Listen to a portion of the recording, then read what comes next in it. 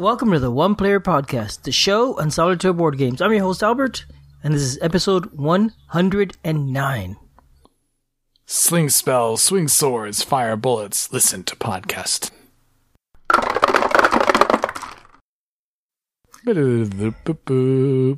Welcome back, everybody. Welcome to episode 109. This is Albert.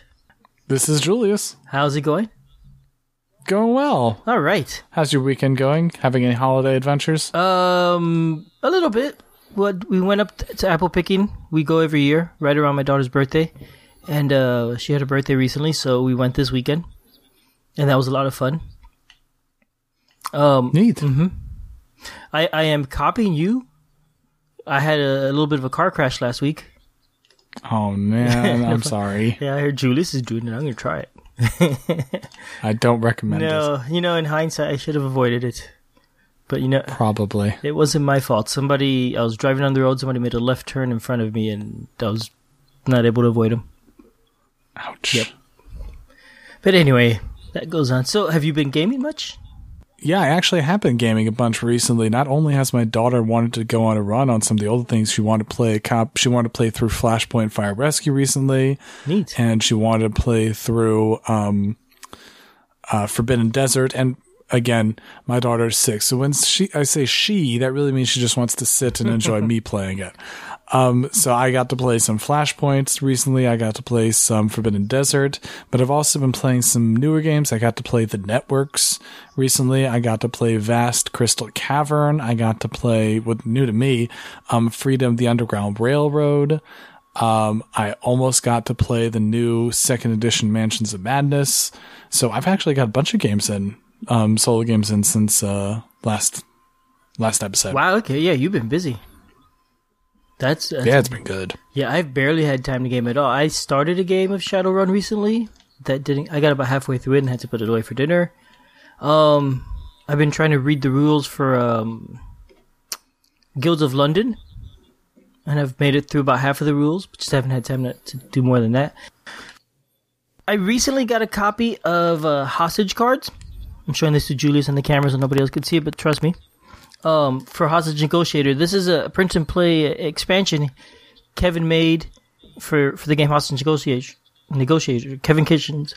I won a copy and he sent it to me, and these cards are really nice. They're printed and they have characters, different hostages. So every time you rescue a person, you can flip it over and see who you rescued, or when somebody gets shot, or killed. I don't know how they died. You can find out who it is. So it makes the game a little bit more thematic. I haven't played with him yet because I've not had time to game, but I'm looking forward to it. Thank you, Kevin.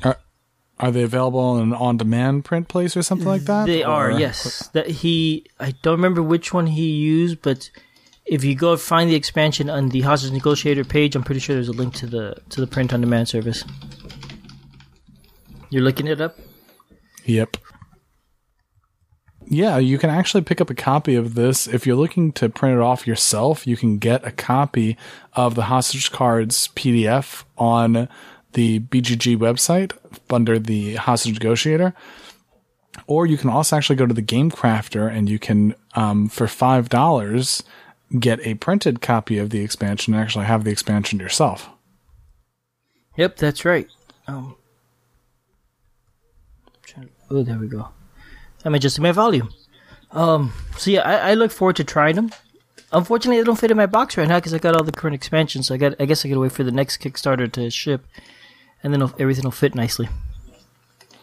Stuff doesn't fit in your box? Really? What, do you have all your stuff sleeved? I have all the cards sleeved, yep. Ah, that explains it. Okay, I don't have my stuff sleeved. But all the sleeved cards fit in there. It's very snug, but they fit.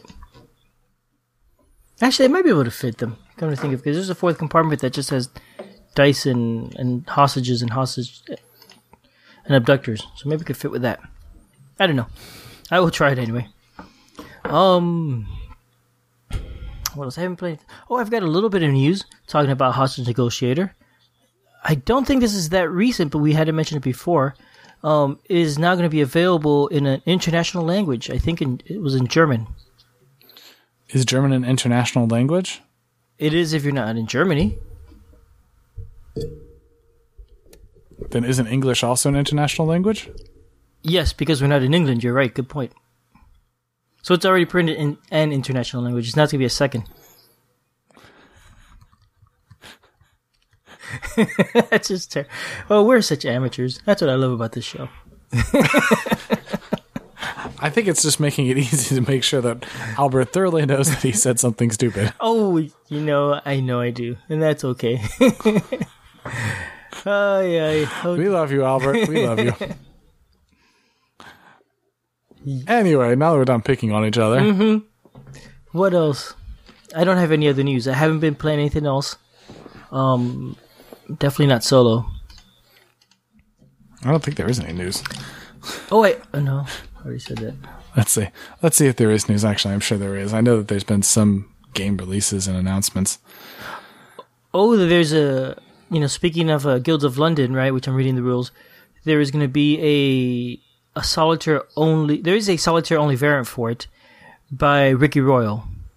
And apparently if you pick up the game at Essen, there's going to be a free promo card you could get with it. I think you have to pre-order it first, and I'm not sure. You want to check you can check the guild, but I'm guessing if you check the Guilds of London page, you'll see it there.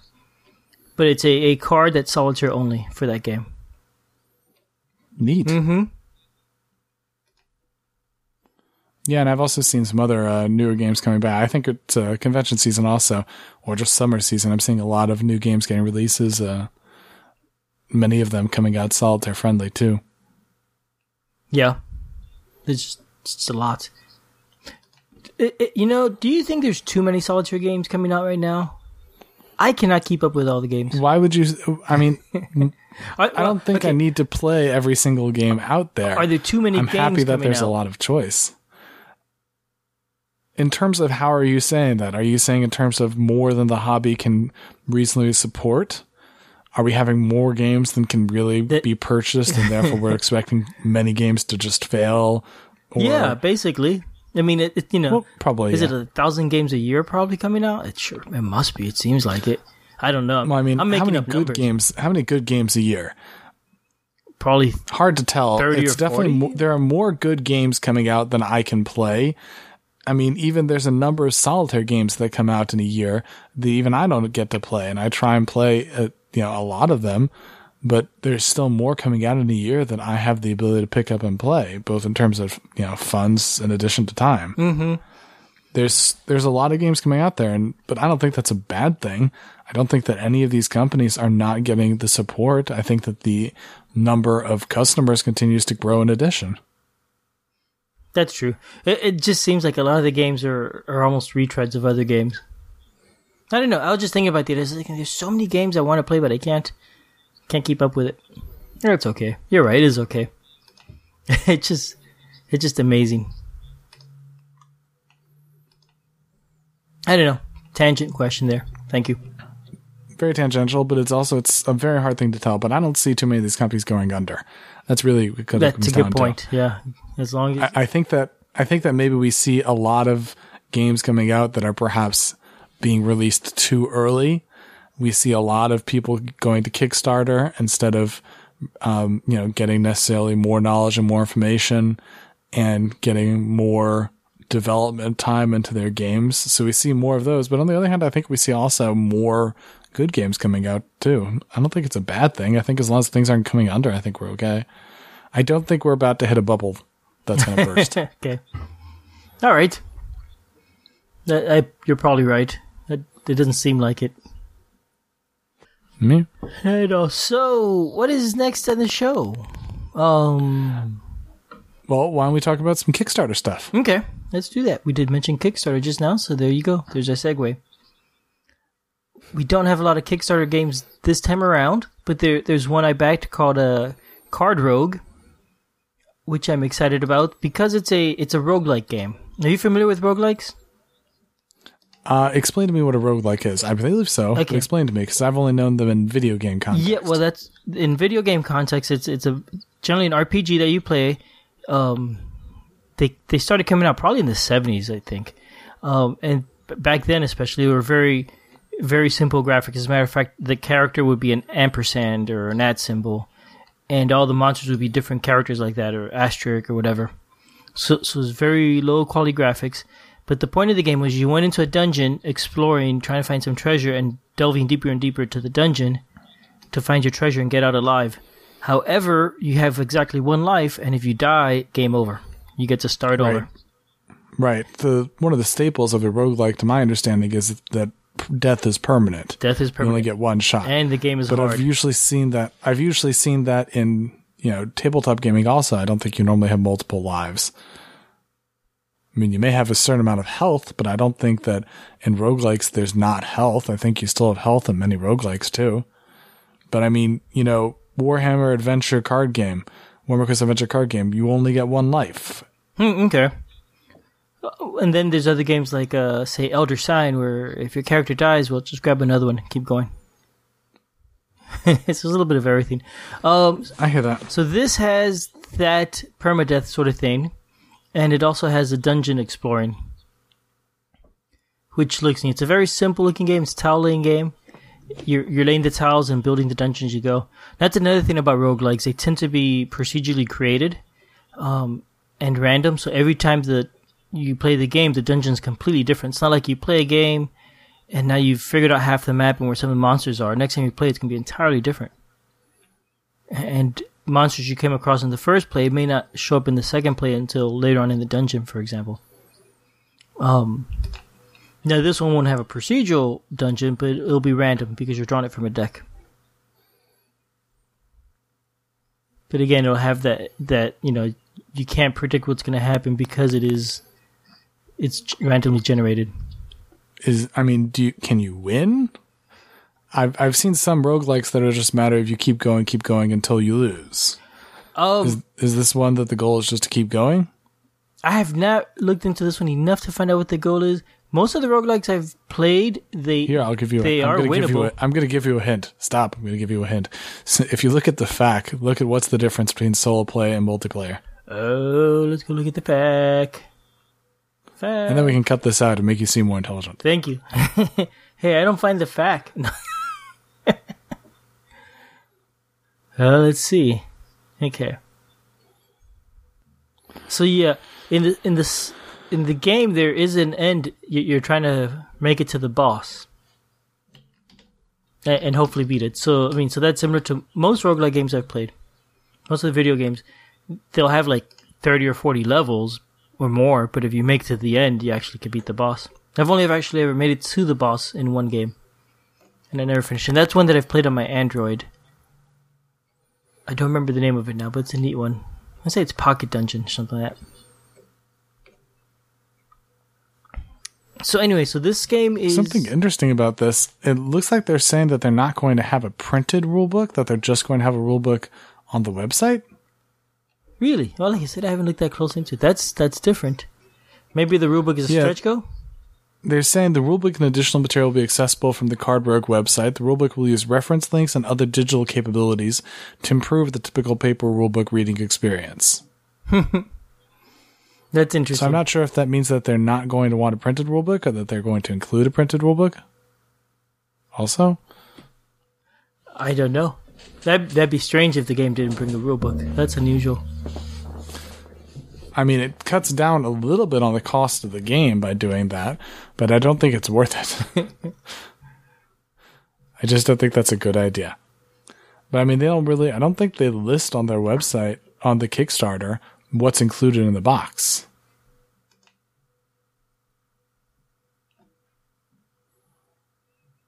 Yeah, I don't know. It's interesting. It sure does sound like it's the digital rulebook only. The box includes 4 characters, 150 cards, 20 unique items, player tokens, die, reference sheet, and everything else needed. Okay, so I guess it does include what's needed in the box, but I guess it doesn't include the rules in the box. But I would certainly appreciate seeing a bit more. The cards, it looks like you have tile cards that build up your path and with encounters along the way. Yep. So I would appreciate seeing, what's the size of these cards? They look pretty small. They look small. They look like about... There's a picture of a die in there, and it looks about a little more than 2 dice wide. Looks to be like about 3x3. 3x3 dice, you mean? 3x3 inches. I don't think so. I think it's smaller than that. Really? Yeah. Maybe. It's very hard to tell. But I mean, it's only a $19 game. So I'd expect the game to be smaller in size. And I don't think that it doesn't look like it's going to be hindered by its size. I don't think that it's going to be, it's not a Mage Knight, but I don't think it's hindered by its size. It looks like it's going to be interesting. Mm-hmm. It does. It looks like it'll be interesting. It'll be a light game. It's not going to be very, very deep and thinky. It'll be a light dungeon crawl. So anyway, so that's Card Rogue, $19. And when does it end? Hopefully 19 days from today. So where's the end date? September 24th. It ends September 24th. And again, it's $19 to get your copy. So that's Card Rogue. The other one we want to talk about is Victoriana. Now, Victoriana was up on Kickstarter a while back. And when it was up on Kickstarter the last time, I commented that, they were missing some, what I thought were essential things from their Kickstarter. A better explanation of the rules, some other reviewer videos and some other things on some, better zoom ups of the graphic design. So they actually ended up taking down their last Kickstarter. And on the 19th, which is in a couple days from this is going to come live, they're going to be, starting up a new Kickstarter, a second Kickstarter. They're going to have some more reviewers and they're going to have some more, some hopefully fix some of the issues of the last Kickstarter. This is a game that I'm personally really excited to see come up on the Kickstarter. It looks really interesting to me. I think that a lot of the stuff they're doing in it is going to make a very interesting game. And we've actually, had an interview with them, talk with them more about the game. So let's go ahead and hear from the designers of the game. All right.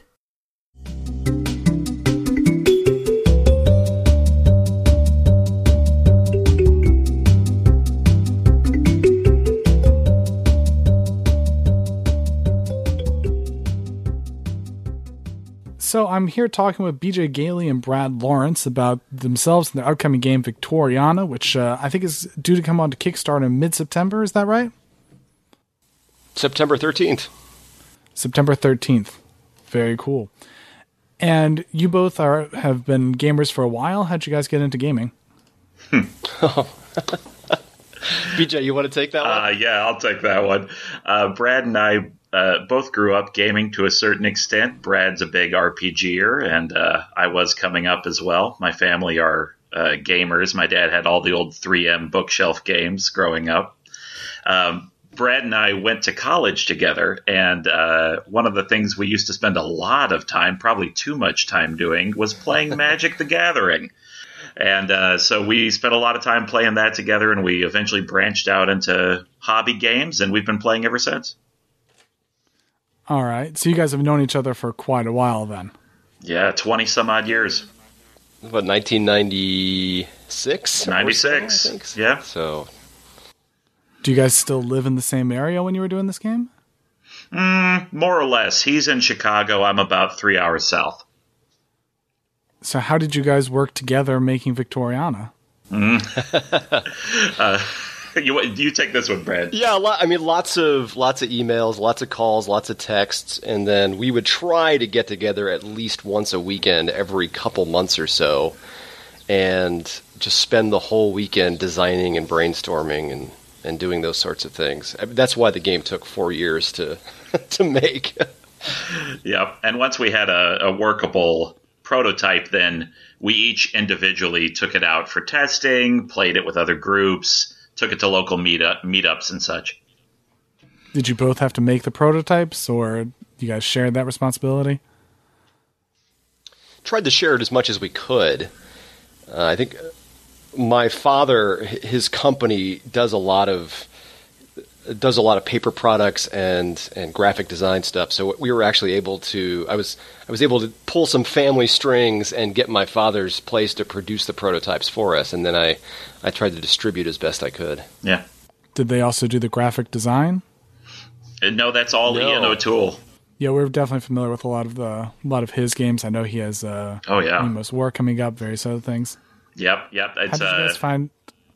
Oh, we found Ian off Board Game Geek. We did sort of a search through the forums of people posting their work and contacted how many, 3 or 4, I guess, who we were especially excited about, and got a quote and it just seemed like a great fit. And I think Ian's other work, you can see that, like working on Nemo. I think he did a little bit on the second edition of Study in Emerald. He fits really well in this time period and this sort of romantic adventure style. I think what really sold us on him too was he also does he doesn't just do illustration work, he does graphic design. So to have somebody who could do both of those things. Yeah. And we didn't have to contact somebody and try to wed two styles together or negotiate back and forth that made it such an easy decision. So do you guys play games together also, or just design together at this point? Oh yeah, no. When we get together these weekends, they've become more and more frequent, and we really have to sort of at times make ourselves sit down and say, okay, no, we have to work. We can't spend the whole weekend, getting through the new Time Stories expansion or something. It's so we have to balance our time. It's difficult. It's especially problematic because we're both big fans of the new Rebellion game and the new Star Trek Frontiers game, and both of those are like 4-hour endeavors. Yeah. So we'll get together and 12 hours go by. We played 3 games and we weren't very productive. So. So is this the first game you guys put together as a collaboration with you guys? We've actually done other games. And multiple versions, actually. This version of Victoriana represents sort of our third attempt at the same material. It's just that the others, they maybe worked, and we maybe enjoyed them, but we didn't feel like they were anything special. Victoriana, almost from the minute we had this version working, we sort of locked eyes, I remember, after we finished the sort of first alpha test, and we were like, this is something, right? This is something different than we've made before. And that's what's motivated us to push through, to the Kickstarter. So let's talk a bit about the game, focusing on it. Can you describe the theme and the story around Victoriana? Yeah, it's a dark conspiracy threatens the continent of Europe, specifically the country of England, and you, as a player, take charge of Victorian characters, fictional and non-fictional, and team up with your fellow friends and do your best to put an end to it, stop it, and hopefully along the way enjoy some thematic elements from the time period, some tense gaming moments, and a lot of awesome decision points. So is your game more about the history of the story or about the fantasy of the story? And I say this because I'm personally a fan of both, but there are some games that really highlight the history, like Lewis and Clark or Freedom, the Underground Railroad, that really bring out history and tell you and educate you. Is that what you're looking for, or are you guys looking for more of the fantasy? We really tried to split it 50-50. It's certainly not as like Freedom's a favorite of mine, and it's highly educational. Like, I could use Freedom in the classroom. Victoriana, we always went to the source material for each of the literary characters we used, for the historical landmarks. We did our research on that, but there's also stuff that as we developed the game, we were like, well, this is really our version of history. So there's some definitely fantastical elements, and obviously player choice may make things play out differently than it did, historically speaking. Yeah, I think the fun of enjoying the fantasy of that period has got to be rooted in the history of it. You enjoy playing around in that period because of the historical elements. And we were really specific, especially with Ian. If you haven't seen pictures of the board, you'll see it on the Kickstarter. There's different spaces that represent different London locales, and we were really specific about making those locales look as close to the historical counterparts as they possibly could, because we really wanted to capture that feel. Well, I think that most of our listeners have probably seen, I know we mentioned it when you guys were running your Kickstarter the first time, so the board and the card design and everything was already up from your first run at Kickstarter. Has it changed significantly this time? The campaign has certainly seen some major revisions in some key areas. We've added a lot of things that were requested last time, reviews and specific design contents. I don't want to give too much away, but Yeah, it's changed. I mean, obviously the core of the game and all that's still there, but we've tried our best to adapt our initial efforts toward what people were wanting to see more of. Yeah. Well, as far as core gameplay, I mean, the rules have been static for Victoriana, minus, a cleanup here or a cleanup there for the last 2 years.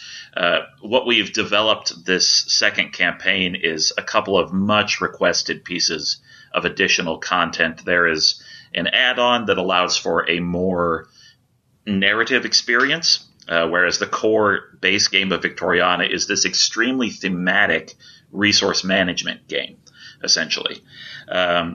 Graphic design and art, we have more of it, but the only thing that's really changed is our approach to the way the lead cards are laid out. And this actually came from a suggestion made by Rado. He in his review and overview of the game, he talked about, it'd be great if the leads could have a little bit more sort of set dressing on them, thematic context. And we've actually altered the lead card physical layout to represent that change. So for those of us who aren't familiar with how the mechanics of the game run, I know you just now mentioned the lead cards and the agent cards. How exactly do you play the game? Well, players take control of Victorian characters. A lot of them are going to be from fiction, ones you're going to recognize. And at the start of the game, you've got a set amount of time until Big Ben chimes midnight to discover 3 elements of the conspiracy: the mastermind, the locale, and the plot. And the board is seeded with leads. And they're cards, they could be events, they're different things around the London area that you have to move your investigators to and uncover. And once you get there, each player, each character has a certain amount of resources to denote their influence within realms of British society. You've got things like underworld, which is like crime, and some of the seedier elements of life in the 19th century. You've got politics, which is high society and government, science, occult, and these different leads will play into these one or multiple of these 4 areas. And so as players, you have to decide, how do you spend your resources? Which leads do you pursue? Which ones do you let go cold? And as you're doing this, the game responds by inserting henchmen and agents into play to stymie you. You have to deal with them. There's a lot of chaos going on, and you have to decide, where do you focus your efforts? Do you focus on leads? Do you focus on covering the plots, the masterminds? Do you spread out throughout the city to uncover the locale? There's a lot of decisions you have to make, and a lot of things you're going to have to respond to before time runs out. Yeah.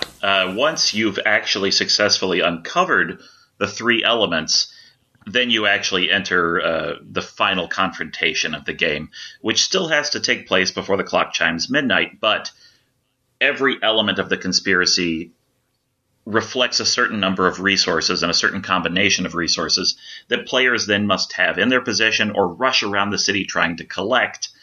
They meet at the location of the conspiracy, pool their resources, and then either win or lose, depending on if they've able to successfully collect those resources before time hits. So leads are defeated by resource. Henchmen are also defeated by resource. Everything is defeated just by having the resources in the right place? There's a number of different resources at work. We have those 4 spheres, essentially, which are, as Brad said, underworld, occult, etc. Those are the resources that you use to follow up leads. Now, once you follow up a lead, you have a choice to make. You can either gain evidence from that lead, and once you collect enough evidence, that's what you use to get past henchmen. Or you can gain deductions, depending on how much and what combination of resources you spend. And that's what you use to eliminate leads, or plots. So leads are obviously a key part of gameplay, but just getting past a lead, you still have that decision. Okay, well, what do I want to focus on? What do I need to focus on in this moment? So it's not about the deductive aspect of the game. It's about just getting the right resources in order to be able to remove cards from all the right places. Yes, right? That is correct. And choosing which order you want to remove those cards in. Player success partially determines when the agents of the conspiracy are dispatched, and they block avenues on the board. They traumatize you. They actually take your resources at times. Like any good co-op game, there's a lot of ways to lose and really only one way to win. The agents accelerate a lot of those avenues, those loss aspects. What do you feel is the most unique mechanic in your game? I mentioned earlier that leads can go cold. When a lead hits the table, players will roll dice, and it will determine how fresh a lead might be. And when you place the card near the board, how it's oriented, it will be at either 12, a 3 o'clock, or a 6 o'clock position based upon the dial on the back of the card. That determines how many turns the players have to go to where that lead is in London. And as Big Ben chimes and as the clock turns, you actually physically rotate the card to denote that time's passing. And as the card hits 12 o'clock, leads fly off the table, and a cold lead track accelerates. So the actual physical and tactile movement of the cards and how time interacts with them, I think, is that's the mechanic I think that we are most proud of, and I think the most unique for the game. Yeah. How big are those cards? Oh, they're standard bridge size cards. Oh, bridge size, not even poker size? No, bridge size, I believe. And what happens when a lead either comes off the board or when you take it? Does something happen if you let it go cold, or you just discard it? Yes. Sometimes you'll just discard. Sometimes it may have an increased negative effect. Something else may happen. It really depends on the card. We try to inject a large amount of variety to the leads to make sure you're not always doing the same thing over and over. Yeah, there's nearly 100 leads in the game, and every one is actually unique. And are all the plot cards, the agent cards, and everything else also unique for each one? That is correct. So there's a lot of unique abilities, a lot of different costs. It took a lot of balancing, but we're very happy with the final product. Yeah, and we tried to pick plots that reflected what was going on at the time, whether it's the spirit of the era, or I think one of the plots is corrupting the silver standard, I think, in the kingdom, things like that. So we tried to make them as unique and as flavorful as we could. And you said that there are 20 plots in the game? Yeah, that is correct. With additional add-ons, actually, too, because one of the things you asked about the Kickstarter, one of the things that the relaunch is going to feature, one of the things that was requested were add-on packs. And the one that we've got for the Kickstarter is going to be the Time Traveler. And he's got a special, unique plot that revolves around forestalling the future. And our hope is that we can, because of how modular the game is, if it's successful, we can, in the future, include expansions that allow you to swap plots out or swap characters out or even masterminds, so you can always be adding and changing play. So you guys are already planning expansions? We're trying not to get too far ahead of ourselves, but we did have a couple of ideas that after the first campaign, after we ended it, we sent out a backer poll asking, what do you want to see in the relaunch? And people wanted to see an option to experience it in a more narratively engaging way, and people wanted some special content that was just for the Kickstarter. And so that's what we've developed with the Time Traveler and the other add-on pack. So the Time Traveler is an add-on, or it's a free bonus? It's an add-on that features 5 cards, all connected to H.G. Wells' The Time Machine, including a new investigator in the form of the Time Traveler. Cool theming. I like that. Yeah, it was a lot of fun to make, actually. And what do you mean when you're trying to make it more narrative? How did you accomplish that goal? All right. So the game is very thematic, right? But mechanically, it's essentially about managing all these different types of resources, player abilities, the 4 spheres, managing your time, managing the leads on the board. And a number of people mentioned, they were like, I want more of this world, but I want almost like a storytelling experience. we didn't think the game could support a full storytelling experience, but we did think that we could create a unique narrative set in this world that still had moments that allowed players to choose their course of action throughout essentially 3 straight games, a mini campaign of playing Victoriana. And that's what the other add-on is. It's called The Ripper Returns. And obviously it focuses on the return of Jack the Ripper to 1899 London. And how mechanically did you make that into more of a narrative while still having all of the other themes and elements you had before? Basically what we did is we structured it similarly to the way any game of Victoriana plays out in sort of 3 acts. But each act is a full game in this narrative pack. It tells a story, a specific story through prose and illustrations, and at various points in the story introduces almost mini games, sort of remixed core mechanics and new mechanics that present a unique version of Victoriana to experience, all leading up to Act 3, which is a more or less standard game of Victoriana, but it's changed based on player success and failure in Acts 1 and 2. So if they successfully investigated one avenue in Act 1, they may see a bonus in Act 3. Whereas if they failed one of their tasks in Act 2, they may have an additional hurdle to clear in Act 3. So it's a full campaign game that lasts across multiple games, across 3 games. Yep, that's correct. And there's actually some replayability built in. It's not a one-and-done type situation. And when you were looking for an art style, I mean, I appreciate a lot of the art that goes into it. I know you have a couple sample cards up that were in your old Kickstarter. Can you describe that art style? What were you looking to evoke with that?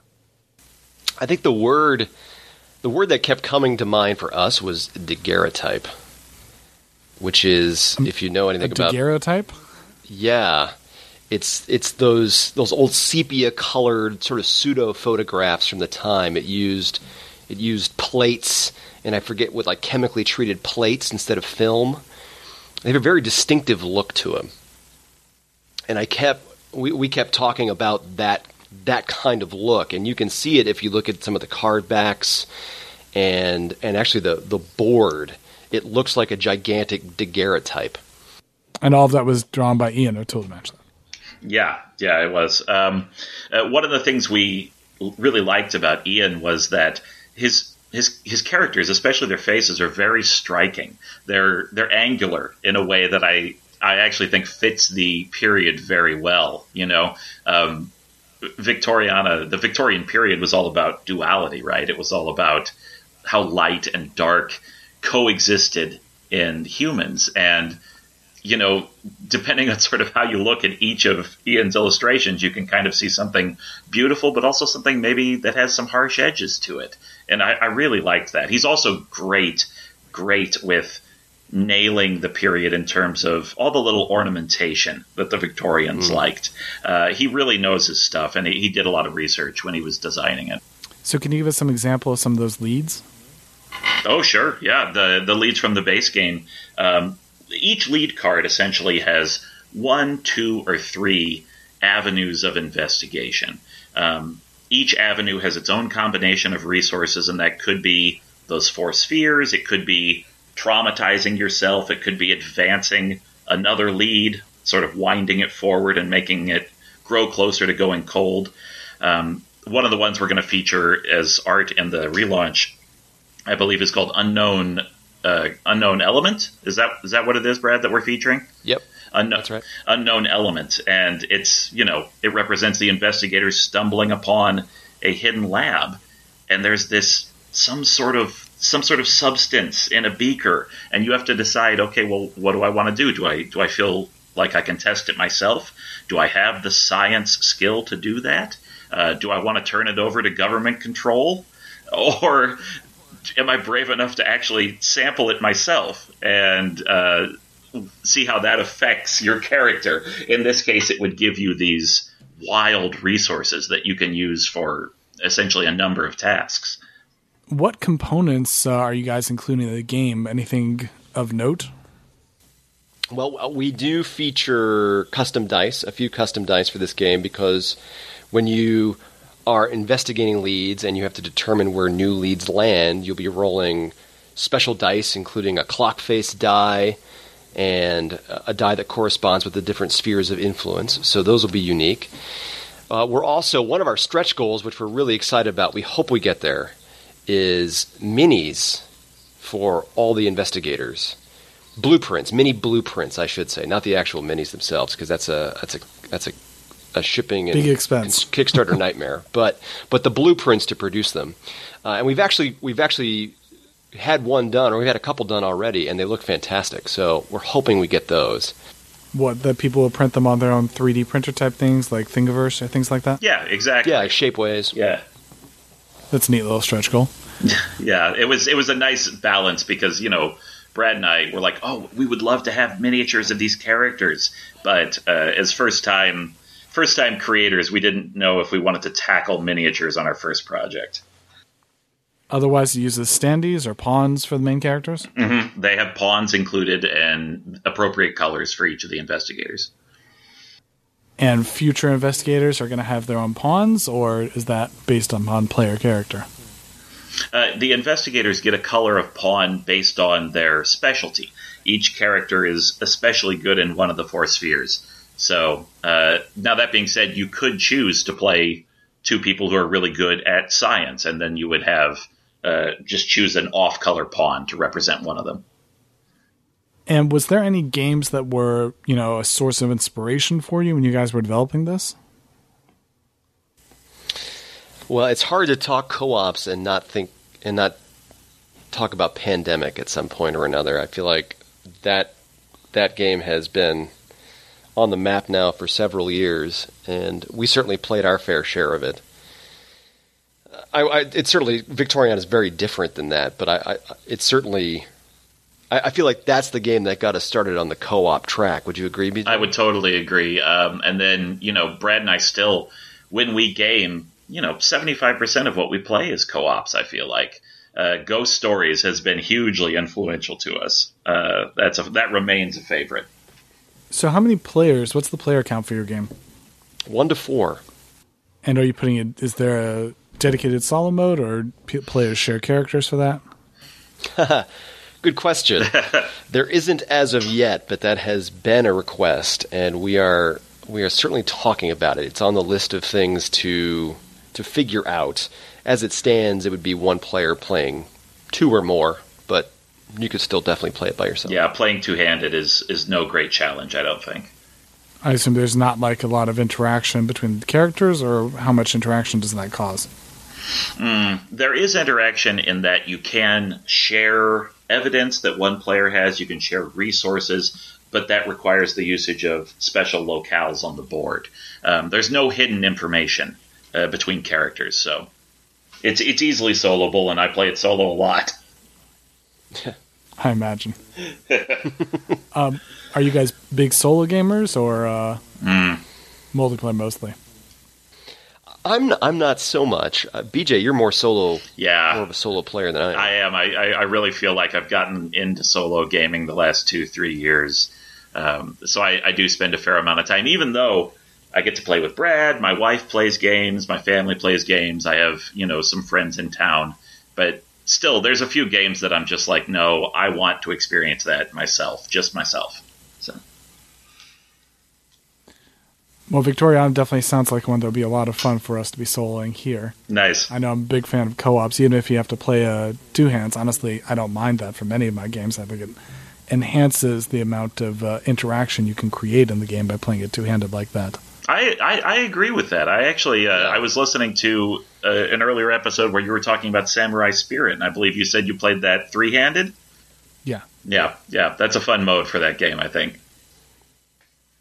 Well, I have Ghost Stories on my iPad, and I play that.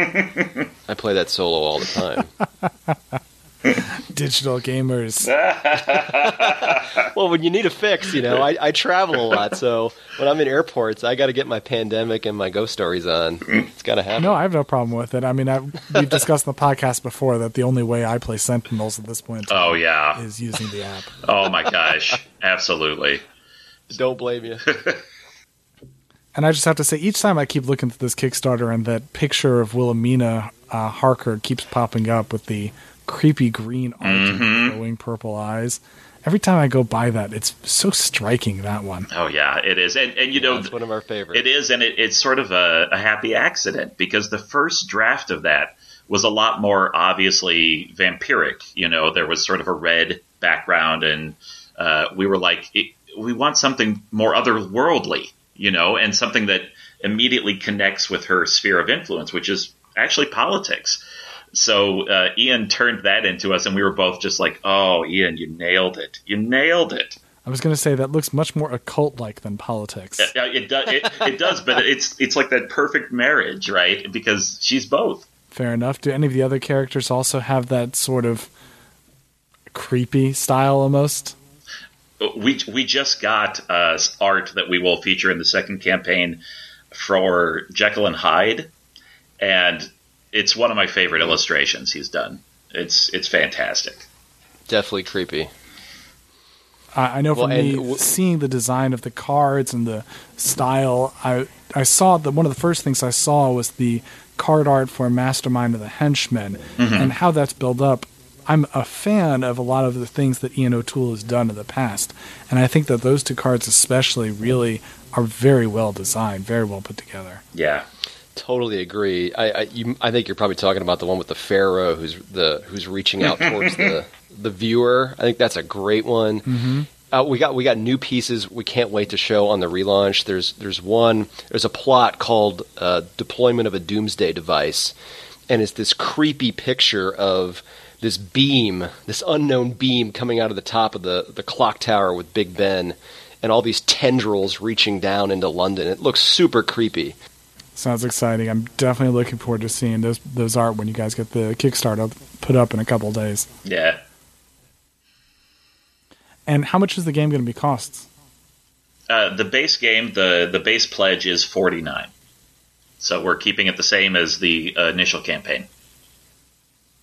With free shipping, I believe? Yeah, free shipping for US and then reduced shipping everywhere else.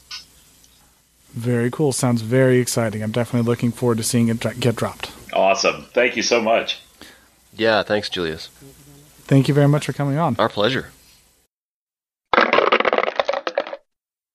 Today we're going to talk about Shadowrun Crossfire. This is a deck building card game that's sort of a legacy game, in that as you play, you're making permanent changes to your game. Now, we'll get more into that, but the permanent changes are lighter than in other games. So, don't worry. Relax. So, this game is set in a cyberpunk setting in the future. However, there is magic in this world. They call it the Sixth World, and something happened. Life was normal, our world, and then somehow magic came into the world, and many people, humans, turned into dwarves or orcs or trolls, different races. And now there's also magical creatures, and oh yeah, it's also a cyberpunk setting, so everybody's hooked up to the net and jacking in and jacking out and fighting with guns and running corporate raids and all this. What is cyberpunk? Cyberpunk is a dark futuristic sci-fi setting. I think it was originally, the coin was originally termed, what's his name? Not Bruce Sterling. What's the guy's name? This is the sort of term I've always heard but never heard a good definition of, and I really only know what it is by knowing things that have been included in it. So the term cyberpunk, I think, was coined by William Gibson. He wrote a series of books set in the future.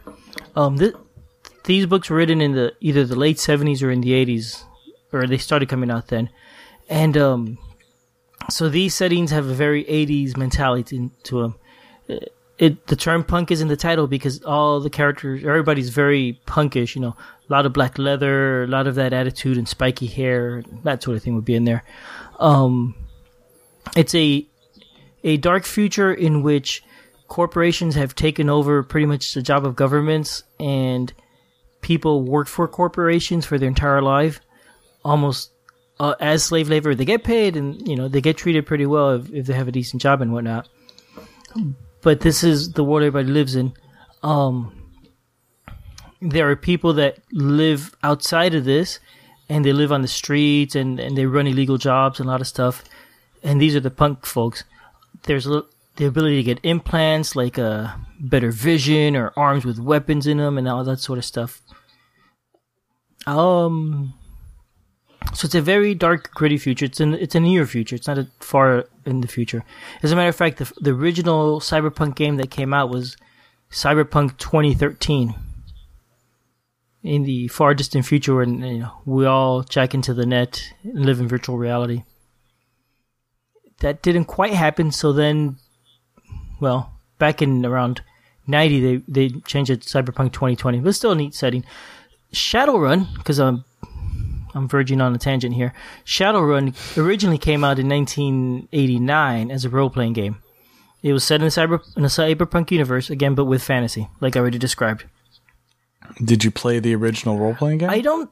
I had the game. We tried to make characters and play. I don't know that we ever actually played it, or if we did, we didn't play it much. It's been around forever, though. The game has not really gone away.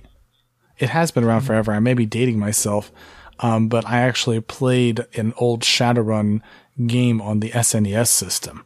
Yeah, okay. I know that. I remember having one, I think, on my Sega.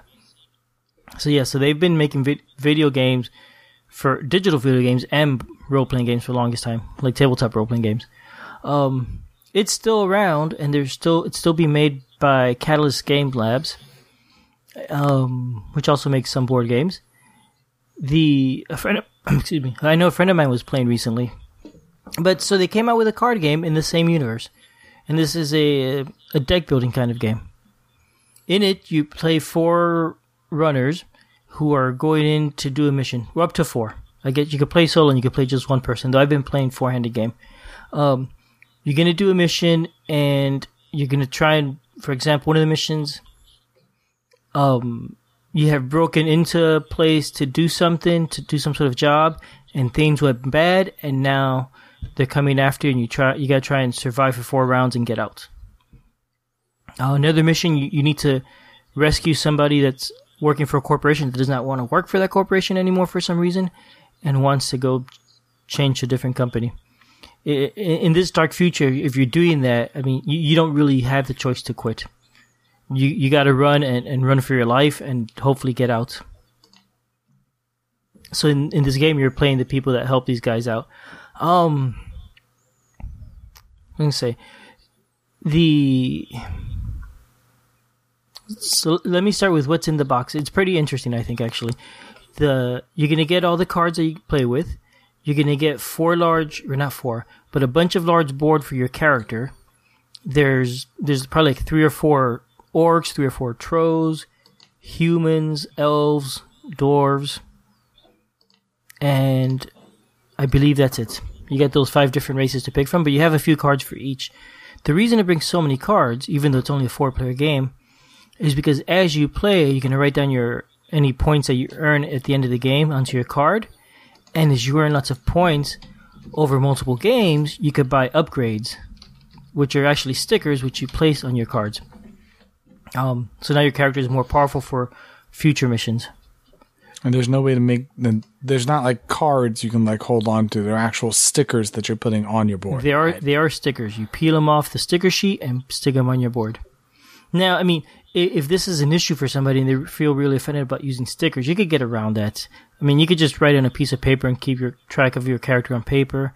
I have seen that people have created card-sized characters that you could write on, so you're not damaging your original game.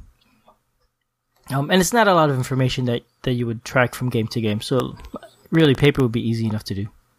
So it's the stickers is really the biggest thing that you're having to change from game to game? Yeah, and it's not from... I've played 6 games, and after the last game, I finally was able to purchase my first upgrades and put stickers. So it has taken a while, which I think is actually a really neat thing.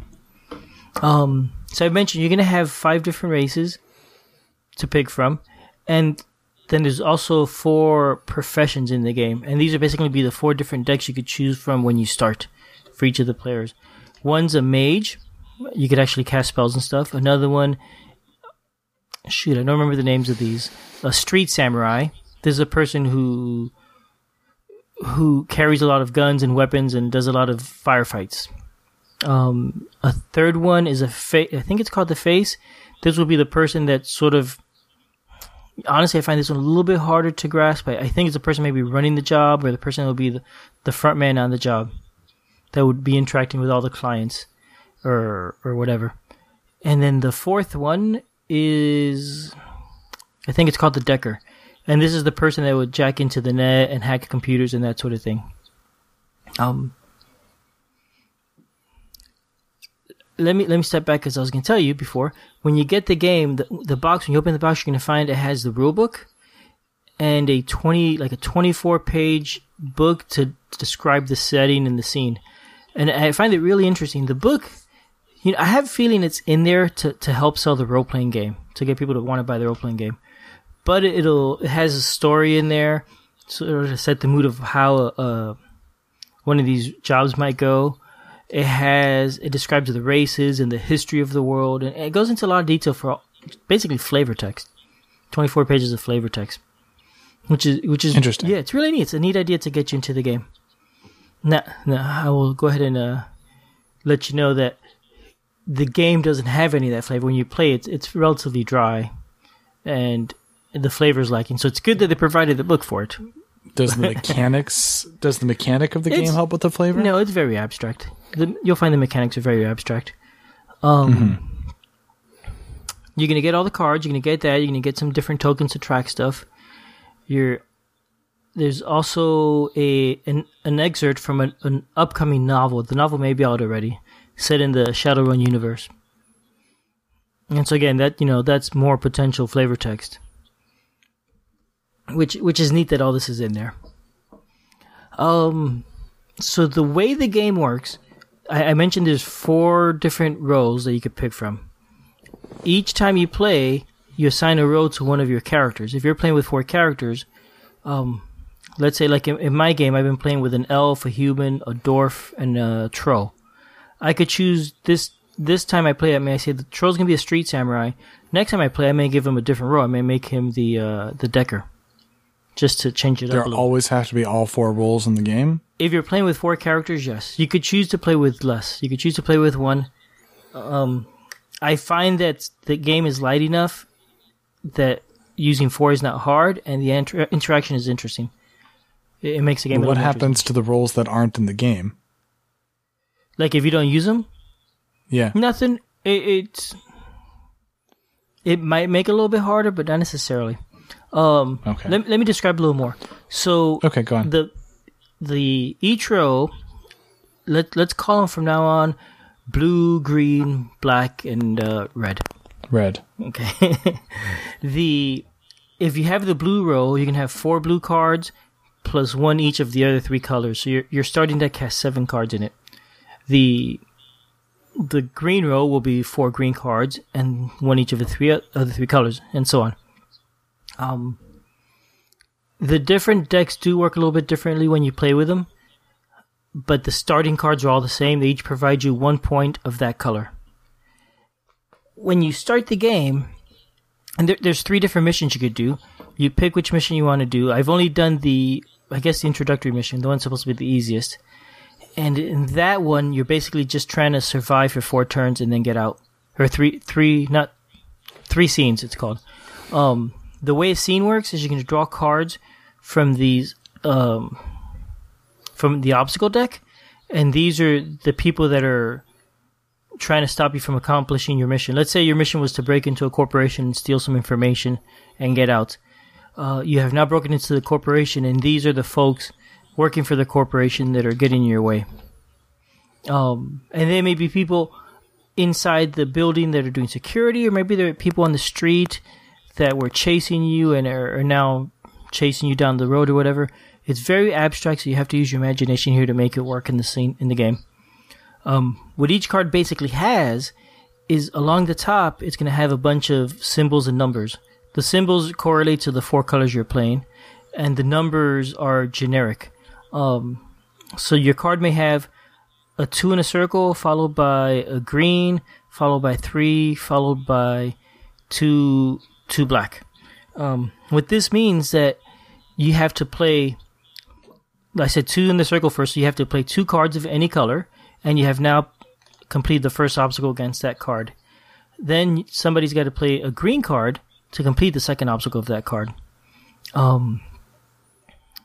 Sometimes there'll be multiple symbols or numbers in a single group. Let's say it has a 3 and a red. I have to play a total of 3 points plus 1 red point to finish that next step.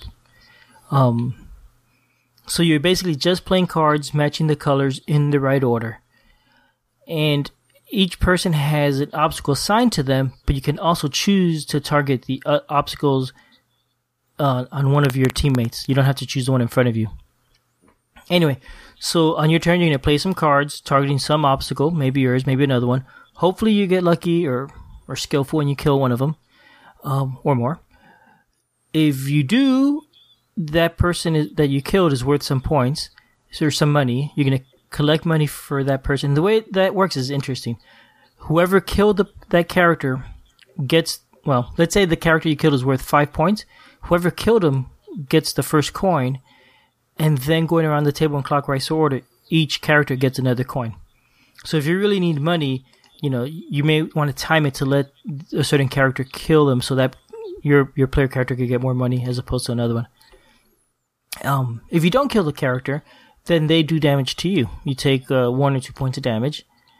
And then after that, you maybe draw up cards and buy cards. Any cards you buy go straight into your hand for the next round.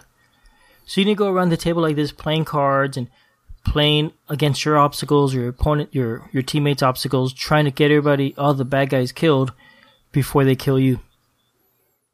That's the basic gist of the game. Where are you buying cards from? There is a tableau in the middle of the table. There is 6 cards out that you could choose from each turn. It's called the black market. And it clears each turn? It doesn't clear. When you buy a card, you replace it. Ah. There's cards that let you replace them. And these cards you buy are going to be more powerful. For example, one of the cards I bought was called a monofilament whip. And that's a black card that the Street Samurais would use. If you play that card, you could choose to draw any of the obstacles towards yourself. So if maybe one obstacle is a little bit too strong for one of your teammates, because you have a weak teammate, you could maybe take it yourself and you could fight them. Maybe because you have the right color cards. Other cards might do extra. There's another black card, I don't remember the name, will say, every other black card you play this turn now gets +1. So you find that if you're the Street Samurai playing black cards, it benefits a team for you to buy more of the black cards. And the mage should buy a lot of the blue cards, and so on. Some of the cards let you heal, some do extra damage. The mage ones tend to be a little bit more funky in the way they work. For example, they'll have you draw more cards from your deck, and if they're blue, then you get to do extra damage or something like that.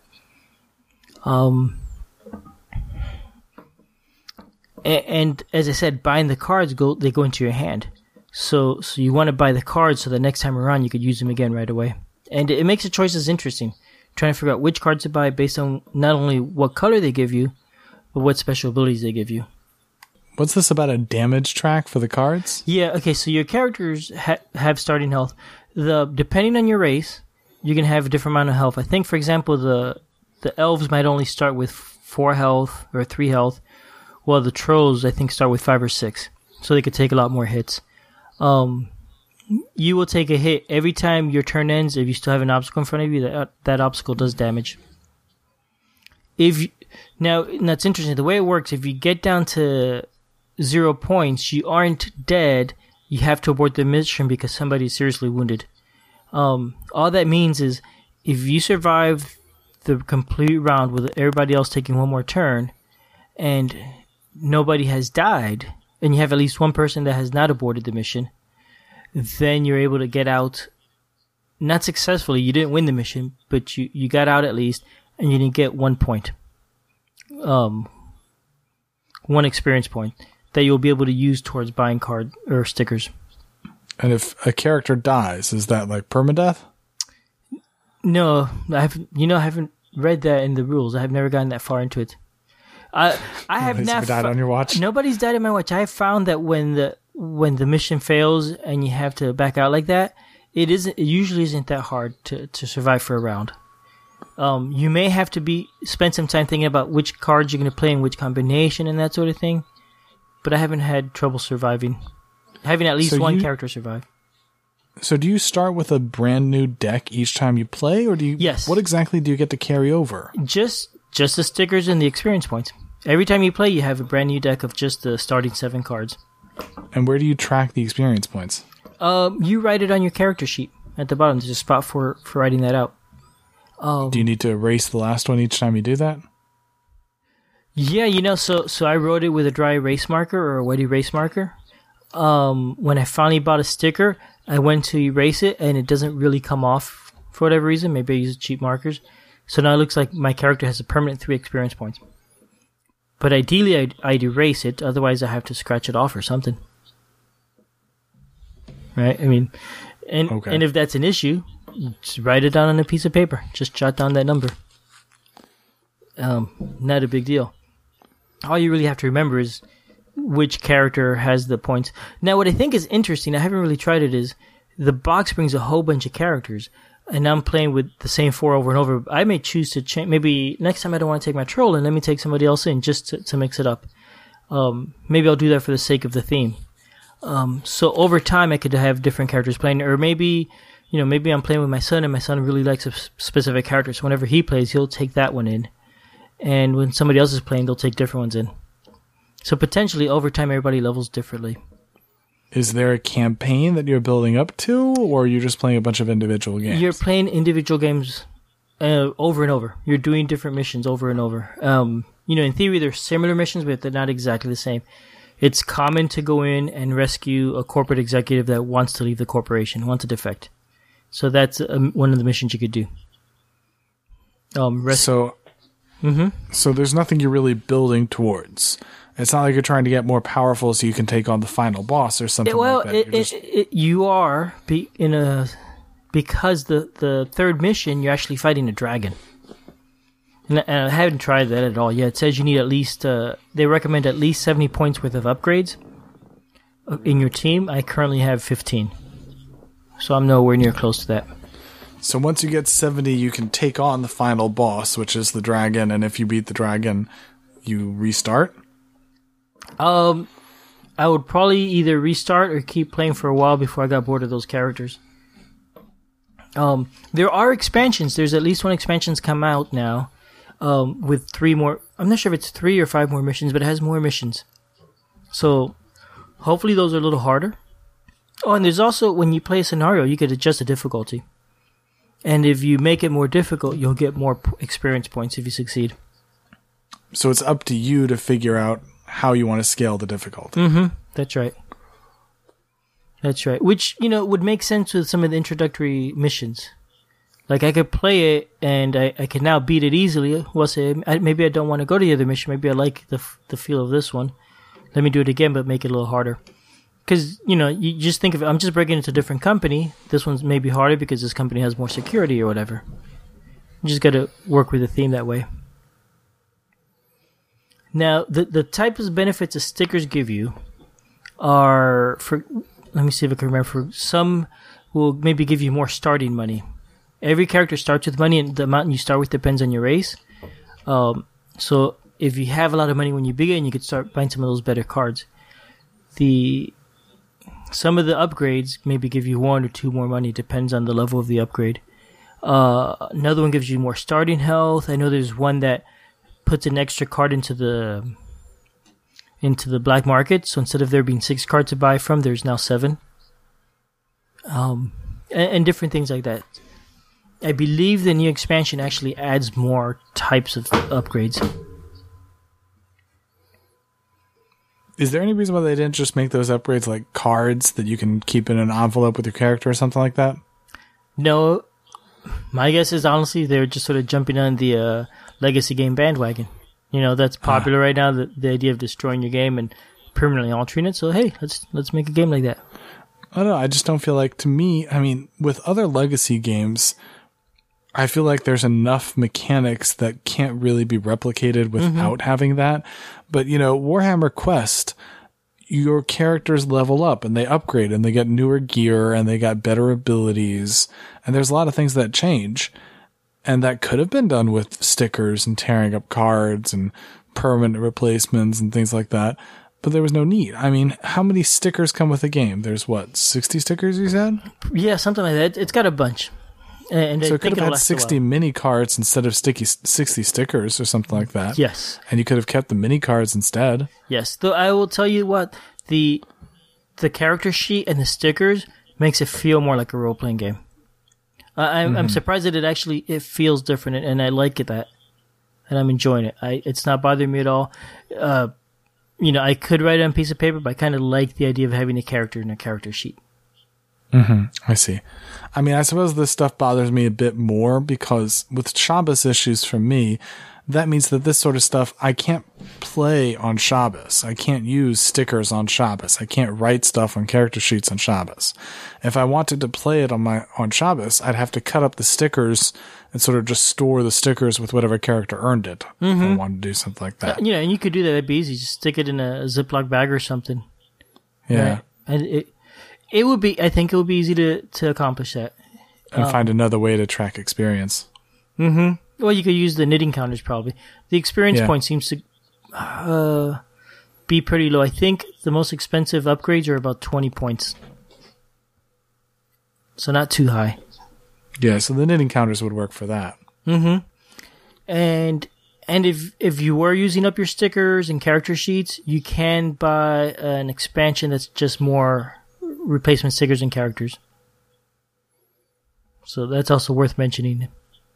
But I just feel like I just don't think the stickers adds to the experience. I feel like you're playing a role playing game. You're saying. I think so. Okay. I definitely think so. And you feel like it works well to have that. It adds something to the game. Yeah, I like that. I'm excited about getting a new sticker and putting it on there. Okay. And so, like the last time I played, I've been using the same characters, and everybody always gets the same amount of experience points. I finally had 5 points. I could upgrade everybody. I chose to upgrade 3 and leave the troll without any upgrades for a while, so you could buy something more expensive. And the idea of doing that and saving up and for a better sticker is fun. And how hard is the game? I have not won any games yet. Every single mission I have done, I have died and had to back out. And so I only get 1 experience points. If I succeeded, I think it'd be 2 or maybe 3, but I think it's 2. I'm hoping that now that I've bought stickers, I could do better. Why do you think that is? Is it just a really hard game? I think it is really hard. Yes. I think if you know what you're doing and you understand the game really well, you could do better than I've been doing. But there's definitely choices in it about who you're fighting against. When you got the four opponents, which one you're fighting against. Which one do you kill first, and that sort of thing. It makes a difference. And it depends on, what cards you need to kill a certain opponent, how many cards, how much damage you're doing, do they have any special abilities? Some cards do have special abilities. So that all that counts into it. One thing I never talked about, I forgot the name of the deck. There is a deck now, and it's like an event deck. At the beginning of each round, you flip over a card, and it changes the game for a round, sort of like in Warhammer Quest or Arkham Horror, one of these games.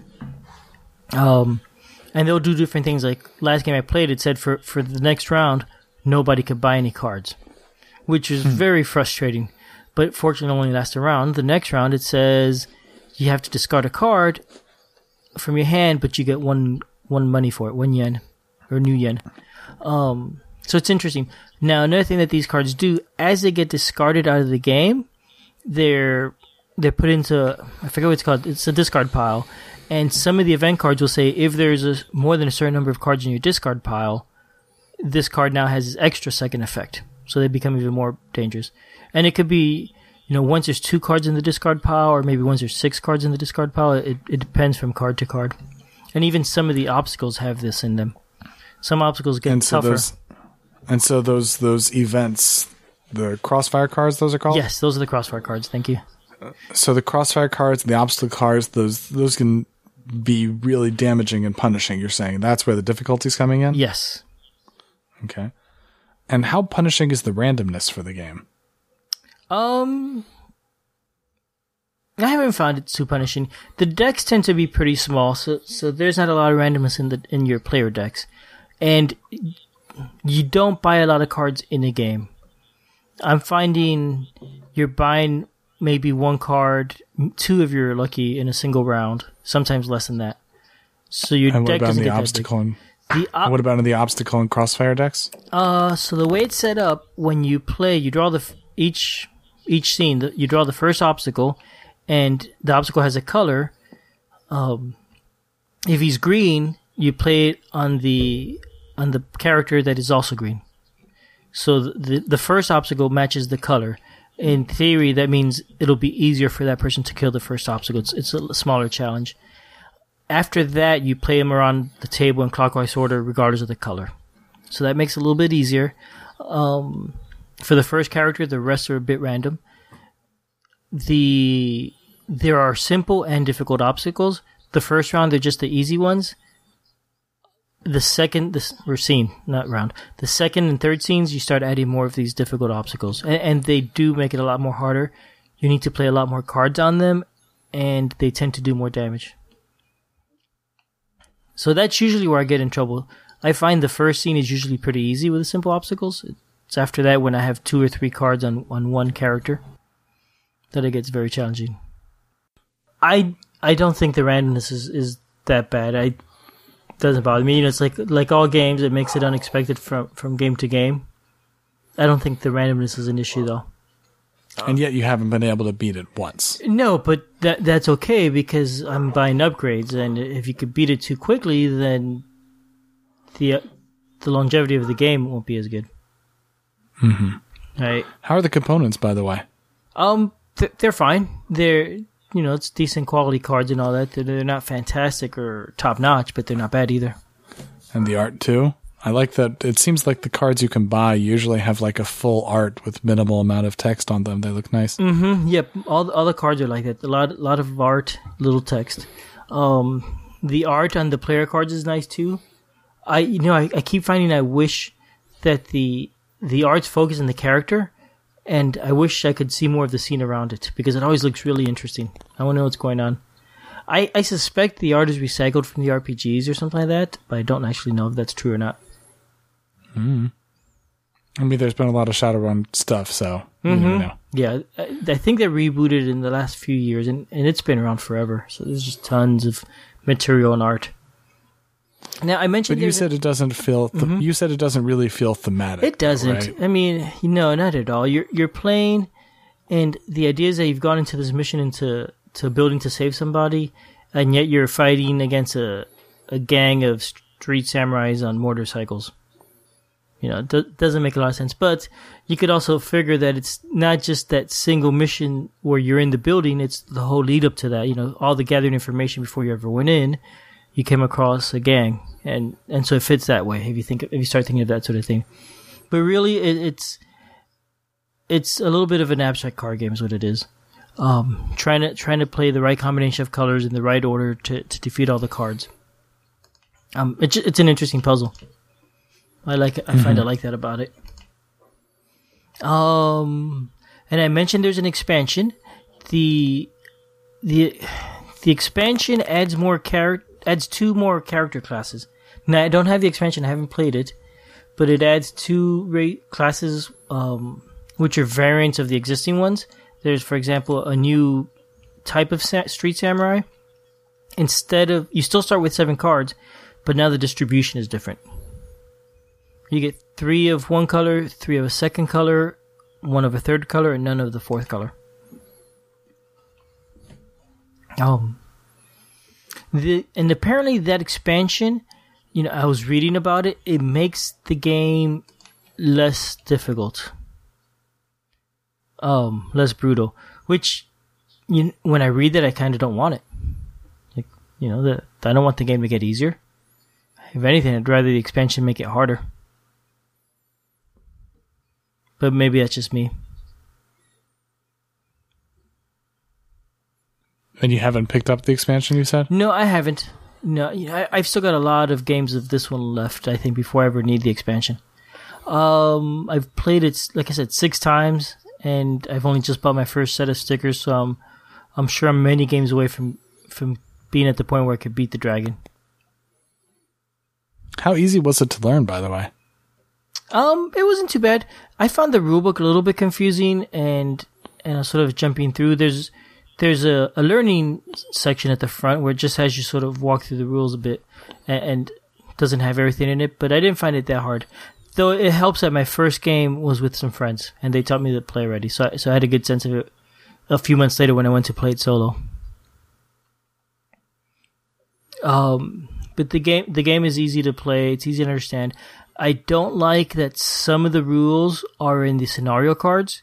For example, that first scenario, called Crossfire, where you're in the middle of a mission that just went bad, tells you how to set up the obstacles for the mission. Then when you play the second scenario, the card says, oh, check the first scenario for how to set up the characters. You know, if this is something that you're going to do in every scenario, it should be in the rulebook, not in the first scenario card. That's a bit weird, at best. So how much do you like the game? How much do you recommend it? I like it. I like it a lot. I definitely recommend it. I think it's an interesting game. I love the strategy and the puzzle in it. I like the theme a lot.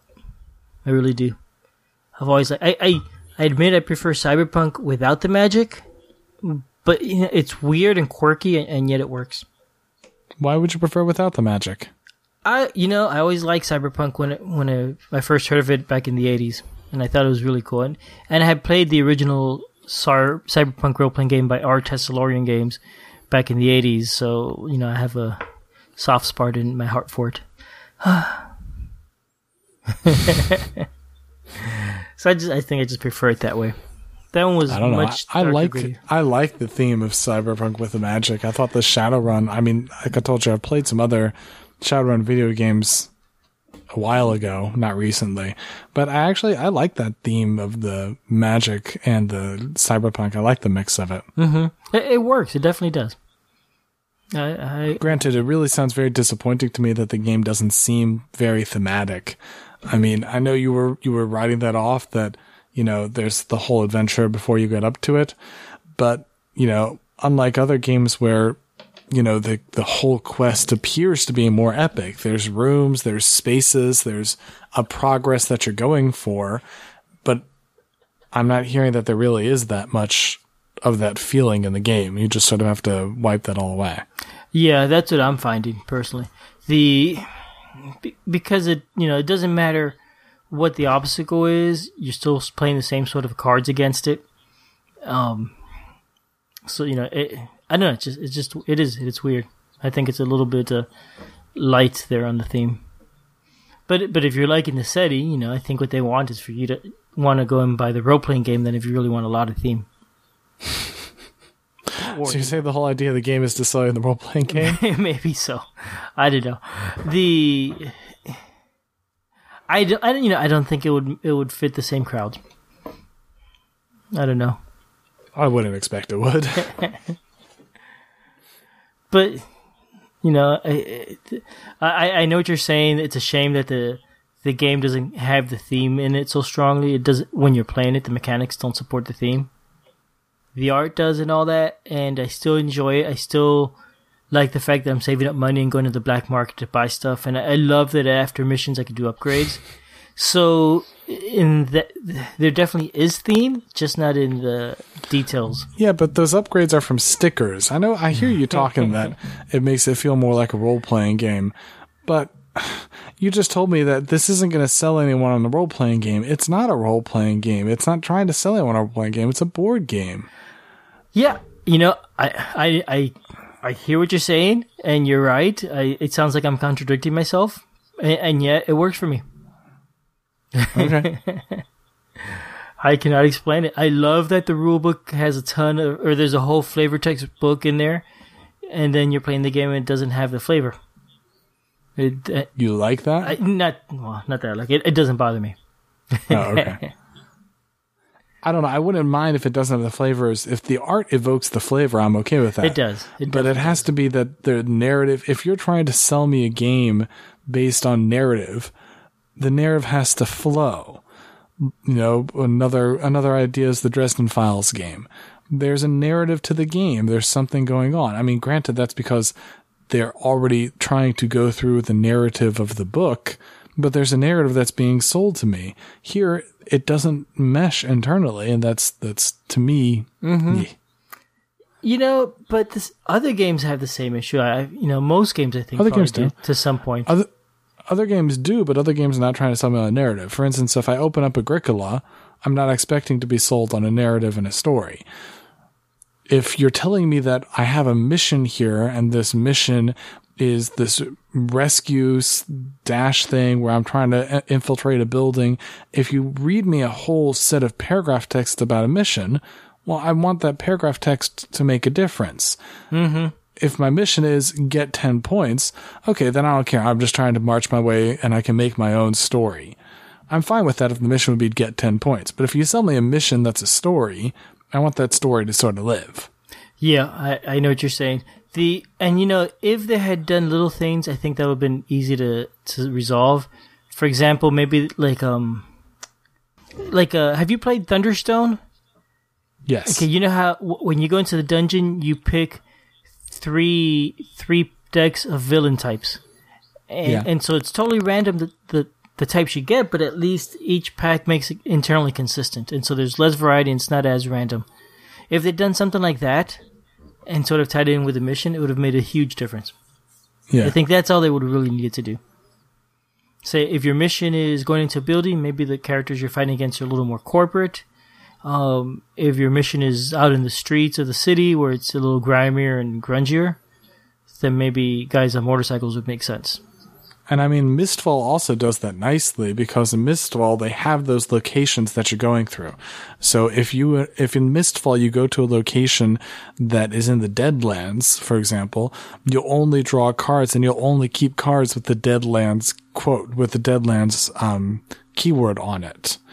And that's a great way of making sure that it's tied into the location that you are. You're not gonna walk into the Deadlands and finally find, a stork or something. I don't remember all the enemies there, but you're not going to find something that fits into the city. You're not going to find a city thief in the Deadlands because it doesn't have the icon to it, so it's not going to get pulled up.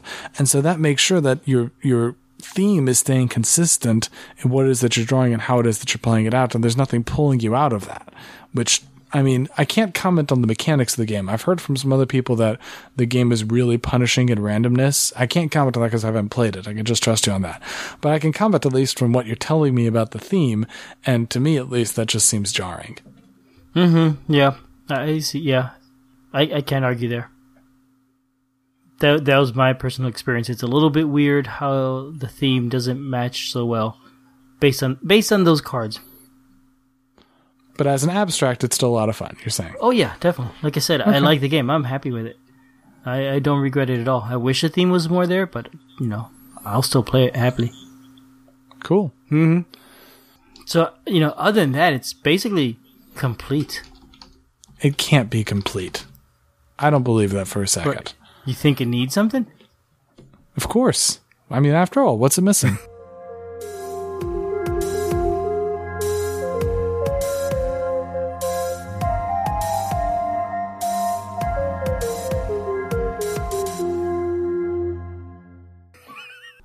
What is it missing? This game is missing something.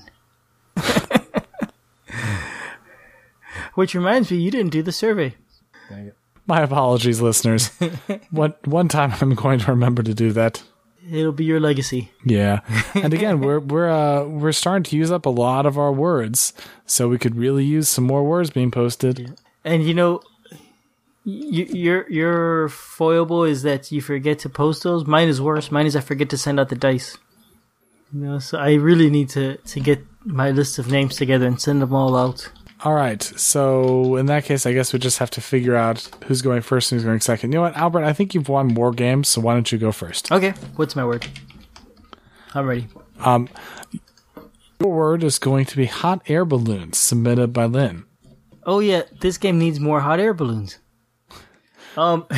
Wait just a second, and then my word is going to be submitted by Mo. Again, thank you, Mo. Yeah, it's Astronauts, which actually isn't so bad. So, do you want to go first or second, Albert? Yeah, I'll go first. All right, ready, set, Yeah. go. All right, so this game needs more hot air balloons. For example, in one of the missions, you're breaking into a high-rise building and saving somebody. And for example, in the flavor text that came in the book, it tells you how a helicopter comes in and shoots all these people down and saves the day. How about if it was a hot air balloon instead? Would that be awesome or what? Stop. Tricked out. Where's my time? Let me go find my stopwatch. I can just hit start on mine. Well, go ahead. Whenever you're. So the game definitely doesn't need any more hot air. I think Albert's talking about it has already put enough hot air into it. Instead, I think that if we can take it to space, take it to the final frontier, add a bit more sci-fi, take off, blast off, we can have fights and astronauts and space stations and running around to really expand the theme and get to the next frontier, it'd be even better. There you go. There we go. You get a rebuttal. Go. In space, nobody could hear you scream. But that was lame. That was really random too. Yeah. Not nearly as bad as my as my sideways swipe. Gosh, I feel kind of bad because it occurs to me that in my hot air balloon rant, I gave some spoilers away for that flavor text story. Doesn't that come out when you see it and when you start? When you read the story, it's probably like 10 pages. I gave away a big reveal towards the end of the story. I hear. So you're saying we need to put up a spoiler alert at the beginning? Yeah, I think so. I don't think we need to do that. I'll do it anyway. All right, good luck with that. Don't listen to Albert. Spoiler alert, if you're going to get this game, don't listen to Albert. Just go ahead and vote for him.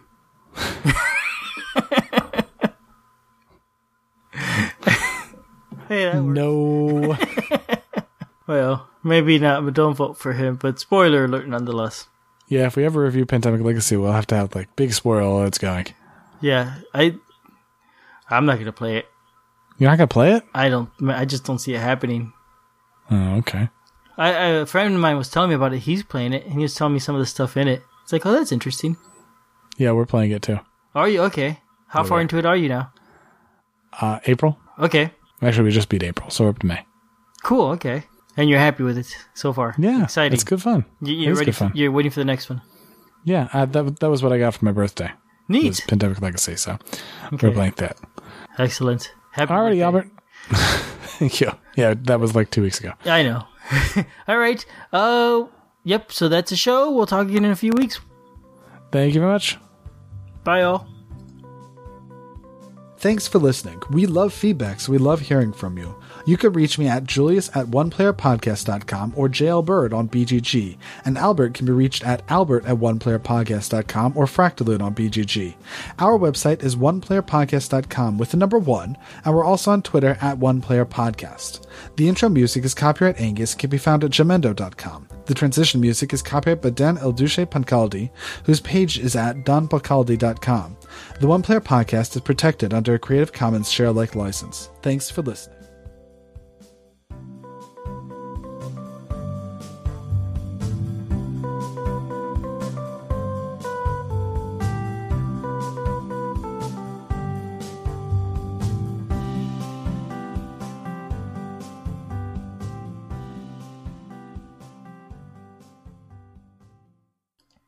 All right, are you going to yell at the people again? Shadowrun! Oh, I haven't. You know what? We should keep doing that until somebody complains about it. I think you should probably just put that in the end of the podcast and come up with something a little bit better for the beginning. Yeah, we'll start doing that for every game. Carcassonne! Until people complain. I've complained. Oh, yeah. You don't count. You're a host. Darn it.